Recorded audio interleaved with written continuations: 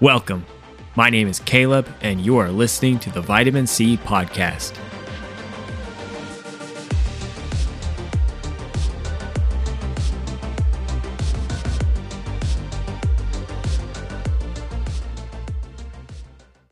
Well, Aquaman 2 hit theaters this past weekend, which marked the official ending of the DC Extended Universe. A universe that was met with some positive reception, but mostly mixed and negative along the way from the general audience. Now, many people online have been debating where this universe went wrong. What was it? What single event led to the eventual decay of the DCEU? In my opinion, it was not just one event or one movie, but a case of death by 1,000 cuts. However, as much as I would love to break down everywhere that they went wrong over the years, I think we would be here all day. I would just like to say that this was a universe with great potential. I think it reached high highs a handful of times, and sadly also reached very low lows, but not at the fault of the talented filmmakers that they did hire. This universe had potential written all over it, not just because of the iconic characters that it featured, such as Batman, Superman, Wonder Woman, The Flash, Cyborg, but also because of the sheer talent and imagination behind the camera. From directors like Zack Snyder, who had previously done Watchmen, 300, Dawn of the Dead, to a director like Patty Jenkins, who directed an Oscar-winning movie in Monster about 20 years ago now. Then you have James Wan, who is a box office machine. This man has crafted 3 major horror franchises with the Saw franchise, the Insidious franchise, and the Conjuring franchise. On top of that, he also directed the highest grossing Fast and Furious movie, which would be Fast and Furious 7.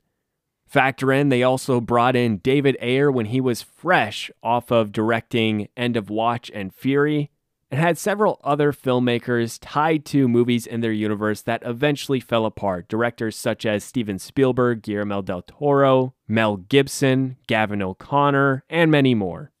Perhaps the biggest tragedy in this entire universe is all the talent they had behind the camera and all the talent they had in front of the camera, with some iconic castings at that and great costume work throughout the years. But all that being completely squandered by an incompetent and mismanaged studio in Warner Brothers. So while I have great love for many characters, directors, and movies in the DC Extended Universe, all I can do is look back and be disappointed of all the wasted potential thanks to the greediness, the pride, and complete incompetence of those running Warner Brothers for the past decade. Now, enough about that for now. I think I'll come back to the DCEU. I do have a DCEU ranking that I put together, which I don't really love ranking movies, but some people have fun with that. So I might do that at the very end, depending on how long I talk about this movie. So yeah, I saw Aquaman 2 last night. And this is a movie that for months and months, and maybe even years, I've heard nothing but bad things about. Because I'm going to be straight up. I liked the first Aquaman movie. I saw that movie in theaters, and not only did I see it in theaters, I saw it several times in theaters because it was just really cool to me. I thought visually it was astounding. I thought that Aquaman was a fun character. I thought the action was great. I loved the score of the movie, and James Wan is just such a good director that he can take a scene from being fun to being absolutely thrilling. So I was a big fan of that movie at the time of its release. I remember watching it at home and being like, this is not as good as I remembered. And it's just because that was a movie heavily carried by the theatrical experience. I actually have met so many people that didn't see that movie until home viewing, and they're like, why'd people like this? This was terrible, which I don't agree that it's terrible, but I can understand not really getting why people loved it so much when it first released. And I'll just say, as far as blockbuster movies go, that's one of the most fun blockbusters I've seen on the big screen in the last decade. And I stand by that, especially in the comic book genre. It's one of the most fun comic book movies I've seen on the big screen. But I did love that movie. I had some minor gripes that I was hoping they would fix. And those minor gripes were pretty much just around the goofiness that they forced into the movie, because they tried to make it funny at a few points and it just wasn't very funny. And I thought, okay, most people aren't laughing at this, and this is a complaint from a lot of people, and that the movie has some kind of cringe humor where it's trying to be funny, but it's not very funny. And so I was hoping that they would see that and say, yeah, we should go away from that because that wasn't really landing with people in the first movie. But instead, they decided to double down on it. And here's the other thing that sucks, is they made the first movie, and then they had teased that the second movie would be a much darker chapter in the story. And then maybe a year later, Jason Momoa was saying how hilarious the movie was and described it as a buddy comedy. Months after that, I started to see the results of test screenings, and they were not great. But somebody had pointed out, they said, you know what? The first movie also did not do too well at test screenings. It got very mixed results where the studio was just not sure how the audience would react, and they were actually kind of surprised when it made $1 billion. But that gave me some comfort, but I kept thinking about the buddy comedy aspect, and I was thinking, man, the first movie was so unfunny. I just have a hard time believing they can make buddy comedy work in the second movie. I just couldn't really picture it, but I said, well, I don't know. I'll give the movie a chance. And then this movie got reshot and pushed back, and I was hearing worse and worse things from test screenings until finally they dumped it at the very end of this year. And I don't think they dropped an official trailer for the movie until maybe a few months ago, which is never a great sign for a movie this size that has been supposedly done for as long as it's been done. But yeah, I had concerns about the movie. But despite my concerns about the movie, I thought the trailers had potential. I said, okay, there's some goofy stuff in these trailers that I don't love, and they keep putting the goofy stuff in the marketing. But I think, again, this is just a result of a studio that does not understand their audience, does not understand why people like the first movie. They liked the first movie because it was unapologetically heroic and campy. Even though it had goofy humor in it, it never was making fun of itself. You had characters that were like Ocean Master, for example. He has the corniest name, but he's serious as a heart attack, man, and his character is actually awesome. But there would be these heroic speeches and these villain monologues that you would think, oh, this is a little bit cheesy, but they're never winking at the camera, or there's never anybody interrupting a conversation being like, wait, did this guy just say that? Just so the audience knows, yeah, that's a weird thing. We think so too. Instead, they just were fully committed to going over the top and telling this heroic action adventure epic. And so I love that. And yeah, the scale of the movie was just gigantic. It felt like a big event film by the end of it. The action was just breathtaking. And so it's a shame that they saw all that and ended up going with a lot of the stuff that just did not work from the first film for this one. So I'm getting distracted, but what I'm saying is that I saw in the trailer traces of the stuff that I loved in the first movie, and I thought, okay, this could be pretty cool. And you know what? The first one didn't test too well, so why do I care if this one did not test too well? I'm going to give it a shot anyway. And then there were some friends of mine who are big comic book fans, of course, and they were saying, if you like the first movie, you'll like the second movie. And some said, if you like the first movie, you'll like the second. It's clearly not as good as the first, but you'll still like the second movie. And so I said, okay, I'm in. So this is one of those that despite seeing bad reviews or despite seeing some hate for the movie online for months or years leading up to it, like The Flash, I actually truly believed in my heart that it was a movie I would end up liking and having to defend a little bit online. Which that was the case with The Flash. I never was too won over by the trailers, and there was a lot that I did not like about the movie leading up to its release. But I was thinking, you know what, man? It's probably going to be pretty good. And I don't remember what it was, but there were just enough things that I saw before it that I said, yeah, this is probably going to be a movie that wins me over. And I was dead wrong about that. I did not really enjoy The Flash. There are great moments, but I did not enjoy The Flash. But nonetheless, I went in expecting that it would win me over. Kind of like James Gunn's The Suicide Squad as well. That was another one that I said, you know what? I did not like Guardians 2 from James Gunn. It was very much a mixed bag. There's some great stuff in it. There's a lot that I just don't like, don't find funny. And the trailers to The Suicide Squad, were they bad? Yeah, they were really bad. Those were terrible trailers. But I said, he might just not be that good at this whole trailer thing. So I'll excuse it.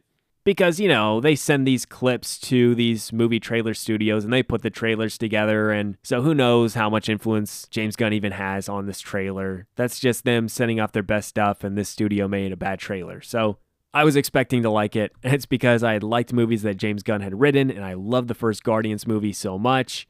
And then I watched the Suicide Squad and was like, oh, that was not very good. And I was disappointed. I really thought it was going to be good. I was expecting it to win me over despite not being won over by the trailers. But I walked out of that one. I didn't think it was terrible, but I said that's like a 6 out of 10 movie, and I was expecting at least an 8 out of 10 movie, and I did not get that. I felt that the potential was there, but I was very disappointed with that movie. So then here you have Aquaman 2, where I would rank the first movie at, in theaters, it felt like a 9 out of 10 to me, but home viewing, it's like a 7.5 out of 10. And so I said, you know what? If this one in theaters is even as good as the first one at home, that's good enough for me. That's a fine send-off to the universe, I suppose. You could do much worse. And instead, the movie opened, and just immediately, I was thrown off because I said, well, what the hell is this? Because the first movie opened with a voiceover from Arthur Curry, Aquaman, and it ended that way too. But the first one has Aquaman quoting Jules Verne and telling about how his parents met each other, and then you see what happens to his mother, why he grows up without a mother, and why he hates the people of Atlantis. You kind of find that stuff out as it goes along, and why he's so reluctant to go and be their king, and how he really is only doing it to protect the surface world before finally embracing his heritage and his calling as the king of Atlantis. So instead, this movie, Aquaman 2, just opens up with the goofiest voiceover from Arthur, and it's got this needle drop to go along with it, which I was also just not a fan of, because it's like they're just trying to make a funny, fun scene, and there are quite a few needle drops in this movie that just did not work. A lot of songs that just felt off for the scenes that they were thrown into. So yeah, right away I was pretty thrown off, but I said, okay, I'll just keep watching. And then here we are 2 minutes into the movie. Arthur, who has now a baby, his baby pisses in his mouth. And I thought, oh, okay, that's very juvenile humor. There's a pee joke in the first movie. It was the worst joke in the movie, probably. But I guess the pee joke in this movie is his baby pissed in his mouth. I said, okay, well, we got that out of the way. And then 2 minutes later, his baby pisses in his mouth again. Then 20 minutes later, a squid pisses in his mouth. Then 20 minutes after that, Orm, his brother, Ocean Master, eats a cockroach. Then an hour after that, Ocean Master eats another cockroach. And so I'm like, okay, what am I watching here? Am I watching Aquaman or am I watching Fear Factor? We're going from pissing in mouths to having squids piss in mouths to eating cockroaches. I mean, come on, dude. Trying to watch a movie here. But yeah, right away I said, okay, so they are fully committed to this being a fun, goofy movie, just a total romp of a film. And that was kind of tough because right away I said, that's not really what I was hoping for, but whatever. I'll try to judge it fairly. You know what? If it ends up being funny, I'll give it a pass. Like Thor Ragnarok took the Thor franchise in a very goofy comedic direction. And maybe this was trying to do that a little bit. But the problem is, Jason Momoa is just not that funny to me. And Chris Hemsworth is actually quite funny. And I'll also say that that whole bit of Thor kind of got old. For some people, it didn't get old until Love and Thunder. But for others, if you rewatch Ragnarok enough, you're like, man, why is this guy so freaking stupid in this movie? Is it funny? Yeah, but why is he so stupid? He's never been this stupid before. But anyway, I tried to judge the movie for how it was. So the thing I was most excited about for this movie was that in the first film, they had Black Manta, who is a very cool character. He is one of Aquaman's arch enemies. And I thought they did him justice in the first film, and they got a good actor for him. They got Yahya Abdul-Mateen, who I'm a huge fan of, even though I don't think his performance is that great in the first movie until he's in the costume. But when he's out of the costume, I think a lot of his line reads feel kind of forced, where he's trying really hard to sound tough and angry, but it just didn't come across that well for me. And so I was there believing that he was not that great of an actor, and then I saw him in a ton of other things over the years where I said, oh, no, he's actually a phenomenal actor. I just clearly didn't vibe with at least half of his performance in Aquaman, but I did like how his character looked. I thought they made him cool. And they pretty much set up for this movie to be a big revenge movie for Black Manta. That it was going to be a Black Manta versus Aquaman showdown, more or less, is kind of what they set the stage for. And so this movie opens with Black Manta and then Dr. Shin, who is played by Randall Park. And I'll also say he was one of the worst parts of the first movie. He was terrible in the first movie. Maybe not even him being terrible, but this is something that drives me insane because in Zack Snyder's movies, he used the news to help further the plot at times. And typically, whether the reporters on the TV were real life reporters like Anderson Cooper or Nancy Grace, or whether they were just people that they hired for the movie, it always felt like a real news segment covering a real thing. But in Aquaman, it was just so silly, and it was like then Shazam also, and then in Justice League in 2017, where I thought, when have you ever turned on the news and seen or heard anything like this? And I don't mean the superhero stuff, but I mean how they're covering stuff. But like Dr. Shin in the first movie is on every news channel talking about Atlantis, and all of his co-hosts are like, there you go again with your insane Atlantis theory. This guy's crazy. He got fired. And it's just really on-the-nose dialogue that's just also something you wouldn't really hear watching the local news. Like, local anchors are not going to bring a crazy guy on to rant about Atlantis, first of all. But secondly, if they did, they aren't just going to be like, this guy, you're crazy. Why do you believe in Atlantis? Weren't you fired? And, just stuff like that. I don't know. It's silly. It's like in Shazam and then Justice League as well. They have people on the TV just dropping a million F-bombs and being bleeped out a ton. But it's like, yeah, when have you ever seen that? Turn on the local news. When have you ever seen somebody dropping a million F-bombs and being bleeped out on the local news in just some random eyewitness interview? It pretty much never happens. Not even in Florida. So yeah, his character was just way too much for me in the first movie, but he's in this movie and he is with Black Manta, and his whole thing is he wants to find Atlantis. He wants to find Atlantean tech, proof of his Atlantean theory. And Black Manta wants to find kind of the same stuff so that he can repair his Black Manta suit and fight Arthur himself and get revenge. But during their exploits, they end up coming across the Lost Kingdom of Atlantis, which is where Black Manta finds the Black Trident. The Black Trident, which contains this ancient power, but not just that. When he picks up the Black Trident, it kind of gets into his head because the king, who originally owned that trident, his spirit or mind or whatever is trapped into his trident.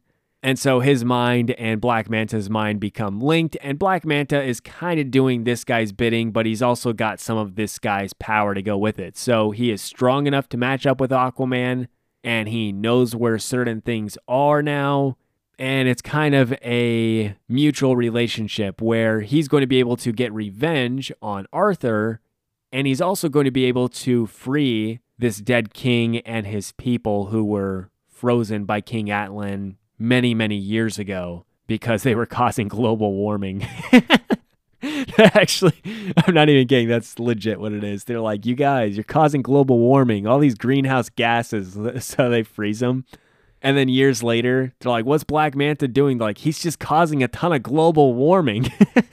I swear the dialogue is like that on the nose, too. They're like, he's releasing greenhouse gases into the atmosphere. It's causing severe climate change. And it's like, yeah, that is a bad thing for sure. But I don't know. It was just really on the nose dialogue. I thought it was kind of funny. But yeah, because Manta is now so powerful and because of some political stuff going on in Atlantis, Arthur feels that his only chance at stopping Black Manta is if he breaks his brother, Orm, half-brother. But if he breaks his half-brother Orm out of prison, that Orm will help him because really what Black Manta's doing is going to bring about the end of Atlantis and probably the end of the surface world, but for sure is going to be the end of Atlantis. And so he knows that Orm would not want that to happen. Despite the fact he was the big villain of the first movie, he was a villain in that he wanted the throne and he wanted to be the sole king of Atlantis because Atlantis is split into several different kingdoms. But he wanted to be the ruler of every kingdom and then to launch an assault on the surface world. Which, yeah, typical bad guy stuff, I suppose. But this leads to Arthur breaking Orm out of prison, and that's when the buddy comedy stuff ensues. And at times, it almost works because Orm is at least completely serious. Orm, who's played by Patrick Wilson, as he was in the first movie as well, and he's been in quite a few James Wan movies. He was in all of his Conjuring movies and all of his Insidious movies, and I think is a great actor. I really like Patrick Wilson. And I love him as Ocean Master, and I think that he's enjoyable in this movie because he's kind of the one serious guy in the film consistently. But watching him and Arthur work together is kind of fun, seeing them work out their differences and things like that. And you do start to empathize with Orm a little bit, where you start to understand why he is the way he is. And so some of that stuff is done decently. But a lot of the stuff along the way is just so messy. I just don't really know how to put it. This is such a simple idea for a plot, because if I were to put this on paper, if I was pitching it to the studio myself, I'd say, okay, so you got Black Manta, right? He wants revenge. He's going to come across the Black Trident because he discovers the Lost Kingdom. Black Trident's going to get into his head, but it'll also give him the power to potentially take down Aquaman. Along with that, though, if he can draw the blood of Aquaman or his kin, which he does have a baby in this movie, it's kind of a win-win because, yes, he can kill Aquaman or kill Aquaman's kid, or also Orm, I guess, is the other guy he could kill. It just has to be a descendant of King Atlan. But if he gets the blood of one of them, then he can also resurrect the king of this lost kingdom and his whole army of people. So if I were to say, yeah, Arthur's got bigger responsibilities, he's got a family in this movie, he's got a baby, Black Manta is coming after him and his bloodline so that, yes, he can get revenge on Arthur, but also so this kingdom can be resurrected, basically. And so Arthur entrusts the help of his enemy from the first movie, his half-brother Orm. I'd say, yep, that sounds like a pretty cool movie. There's a lot of potential there. But sadly, many movies have potential written on their gravestones, and I would say this is one of those. So some stuff works, a lot of stuff doesn't. They go to all these places. I think it tries too hard to be goofy. It tries too hard to be funny. I think they felt that Orm was so serious that Aquaman had to be more goofy. And the thing is, he was funny in the first movie when he was just being a rugged bro. Because, yeah, he didn't really fit in with the Atlantean customs. He was a little foul-mouthed and all that. So he didn't quite fit in to the royal culture of Atlantis. But it's the jokes where he's kind of just being dumb that are annoying because it just feels out of character. And one thing that I'll give props to for the first movie is that there's a lot of heart in that film. Because you see at the beginning, his parents meet. And then you see when his mom leaves, and you see the effect that it has on his father. You see the effect that it has on him. You see him all grown up, and you kind of understand why he is the way he is. And that whole thing with his mother ends up being a big, big part of the third act of this film. And I won't even lie, I teared up when I saw that movie in theaters. I teared up at a few scenes because even though there was a lot of cheese, even though there was some bad acting at points, which, yeah, young Aquaman in that movie, there's like a teenage version of him, is so freaking bad. He's the worst actor I've ever seen in a movie this scale. But the heart was there, the emotion was there. But with this movie, one that I feel the emotion should have been there, I never really felt it until maybe the very, very end of the movie. There was one moment between Arthur and Orm where I said, yeah, that worked for me, and I wish there was a bit more of this. But it just seemed at too many points that this movie was afraid of taking itself too seriously or being too sincere. And the first movie never felt scared to me of anything, but this one felt scared. This one reeked of studio notes and reshoots and test screenings and all that nasty business that can really derail a movie made by a true auteur filmmaker, which I'd probably put James Wan in that camp. So, yeah, I don't know, man. And this is a big problem with the DC universe, is just that the executives have been cowards all along. That was, I think, the ultimate reason for the downfall. I talked about the pride of them. I talked about their greed. But I'd also say just them being absolute cowards from regime change to regime change, being afraid to make a misstep, and therefore they were always afraid to go too big. Aquaman was fortunate enough to be sandwiched between two regimes where even though there was some stuff from both regimes that put a little stink on it, James Wan largely got to make his own movie with that one. And I feel like with this one, it underwent several regime changes and several release date pushes and reshoots. And so in the end, even though it still feels a lot like the first movie at a lot of points, at least in how it's shot, there was just an element of heart that was missing that I felt in the first movie and didn't really feel in this movie. And that's one thing with me, man. I can forgive a lot of problems a movie might have if I connect to it on an emotional level. If a movie can make me tear up at some point, I don't have to cry, but I'm saying like if I can get that emotionally invested in a movie, then I will forgive a majority of its problems because I say, you know what, something they did here really worked. And I'd say that's something that they had in the first movie that worked for me was just not present in this movie. It just lacked the heart of the first one. And I think a big problem was that it just didn't feel as sincere and it felt a little bit afraid. Despite them taking some bold creative risks, I suppose, in this movie. But even then, I think they could have gone a little bit riskier. So part of me wonders if they really did want to make this a darker second chapter originally and then pivoted to the buddy comedy. I know Jason Momoa had kind of said that that was what he wanted was a buddy comedy. And if that is the reason they went that route, then I'm sorry. I think that's a massive mistake. I think if you made this a darker chapter but had the relationship between the two brothers be the central emotional thing in this movie, I think it would have worked out really well. I think it could have been an amazing movie, actually. So, yeah, some things that I'll shout out. Look, the visual effects in the first movie were, I think, really good. I can't quite say the same in this one. I mean, it's good at a lot of points. Good looking, I should say. But there are also some hideous, hideous shots. Like, the VFX is rendered pretty well. But there are so many shots that are just way too busy, way too cluttered, where I'm just looking at the screen going, what does it want me to look at here? Because there are just fish all over the place and all these bright lights and colors just all over. But there were some impressive visuals. I just think the first one looked cleaner visually. I would give the first one the nod for cinematography. As far as the score goes, I don't think this one had as many emotional moments for the score to be as impactful. But that being said, the theme that they use for Aquaman, I like his main theme. The Black Manta theme is freaking dope, dude. And I think there was probably more of it in this movie because there's a lot more Black Manta in this movie. And then I like Orm's theme too. So yeah, Rupert Gregson-Williams did the score of the first movie and also this second movie, and I thought his score for the first one was really good. I think his score for this one's really good too. I just wasn't as emotionally invested, so some moments where maybe it should have hit harder, it just didn't. As far as acting performances go, Patrick Wilson I probably enjoyed the most in this movie. He was the character I actually liked. Otherwise, Nicole Kidman is in it very briefly. I feel like she kind of phones it in. Amber Heard is not in the movie quite enough for my liking, but she is good in her screen time. Yayo Domatine, I think, is actually very good. I honestly also think there could have been more of him, though, or at least more of him doing evil stuff, because he's kind of just going around doing stuff, and he's around the same crew the whole time.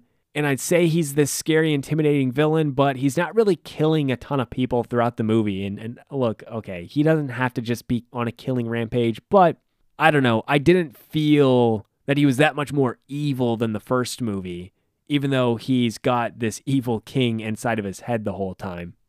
So he's intimidating because he's Black Manta, I suppose, but that's about it. Dolph Lundgren is still in this movie like he was in the first, and I don't know, man. He's fine, I guess. It's cool to see Dolph Lundgren in a movie, and I'll just leave it at that. You also have it list Willem Dafoe in the cast of this movie, and yeah, he's actually not in the movie. He dies off screen.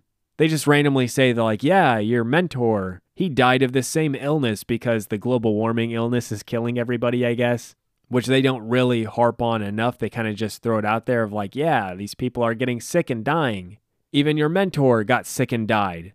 And I'm thinking, hey, this guy was a really big character in the first movie, and you just kill him off screen for this one? He probably read the script and said, I don't want to do it. But that kind of surprises me because most people wouldn't turn down the bag like that. And if you were willing to do Spider-Man No Way Home, perhaps I've said too much. So, yeah, lastly, I'll talk about Jason Momoa as Aquaman. I already mentioned that he kind of got on my nerves in this movie. I want to like him because I liked him in the first movie enough. I like him probably the most in Zack Snyder's Justice League. I think he's funny in that movie without ever being goofy. First movie, yes, he's goofy at a few points, but it's almost like a compromise. I would say that the Aquaman you get in the 2017 Justice League is pretty much what you get in Aquaman 2. And then the one you get in the first Aquaman is kind of the balance between the goofy Aquaman you see in Justice League and Aquaman 2, and then the more serious loner Aquaman you get in Zack Snyder's Justice League. And like I said, I think he's funny in the Snyder Cut, just in a different way, kind of in a rugged, dry humor type of way. But this one feels very much the opposite of that. He's just very goofy, always cracking jokes, most of them not funny. But it's unfortunate that you make an Aquaman movie, and I didn't really care for Aquaman for a lot of it. But that's just how it goes, I guess. So, yeah, I was disappointed with this movie. I feel like there were some other things I was going to bitch about, but that will probably wrap it up from that standpoint. I'll say that, yes, this is technically the end of the DCEU, but it ended a long time ago for me personally. Even when the Snyder Cut came out, I kind of knew that was the end of the road for the story arcs I actually cared about because they had already pushed Ben Affleck out of the role of Batman. The writing was on the wall that they did not want Henry Cavill in their universe as Superman, which why the hell not? And this is why I said they're cowards, man. They were afraid to make a Batman movie in that universe because they couldn't without Ben Affleck, and Ben Affleck had been forced out. They were afraid to make a Superman movie in that universe because Batman v Superman was a bit divisive and people debated about Henry Cavill, and supposedly some of the executives did not like Henry Cavill, but the general audience actually loved him.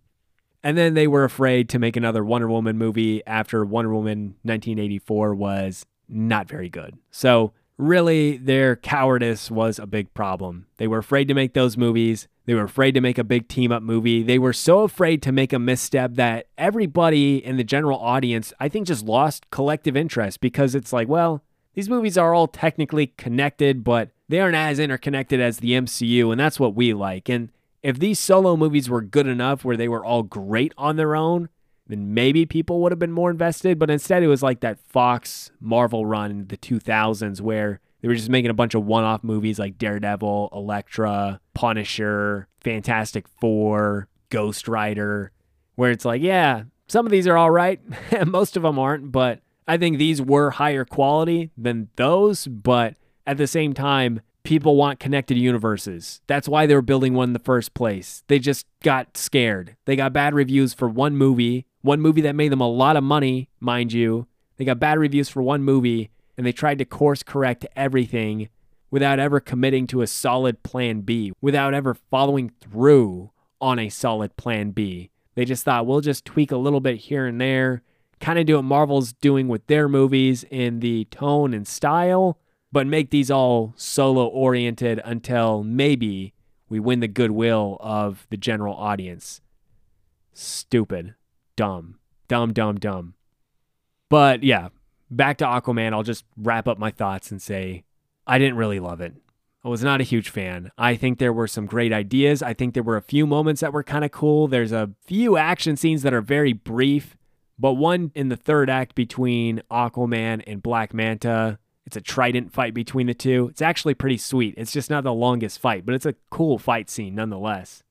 And otherwise, most positive feelings I have towards the movie are just that, hey, I enjoyed Patrick Wilson as Orm in this movie. And there is a moment towards the end between the two of them where they kind of see eye to eye. And I think there's a nice moment, at least. So there's a little bit that works. Too much overall that does not work for me. This feels like a movie that went through several rounds of reshoots, several studio notes, and several regime changes over the years, and that's just a true shame. I mentioned that I was going to do my DCEU rankings, but look, I don't really feel like it right now, man. I don't really feel like it. I think this episode has gone long enough where we can go without that. For now, I'll just say, rest in peace, DCEU. I might do a ranking down the road for an episode. But for now, I'll just say that's going to be a wrap for today. So thank you guys for tuning in. I hope you were able to find some enjoyment in this episode, and if so, or even if not, please give this podcast a follow on whatever you are streaming on right now, and also give me a follow on Instagram. You can find me under the username @VitaminCPod. There you can find updates both on this podcast and on movies in general. Again, I appreciate you guys tuning in. You will hear from me next week.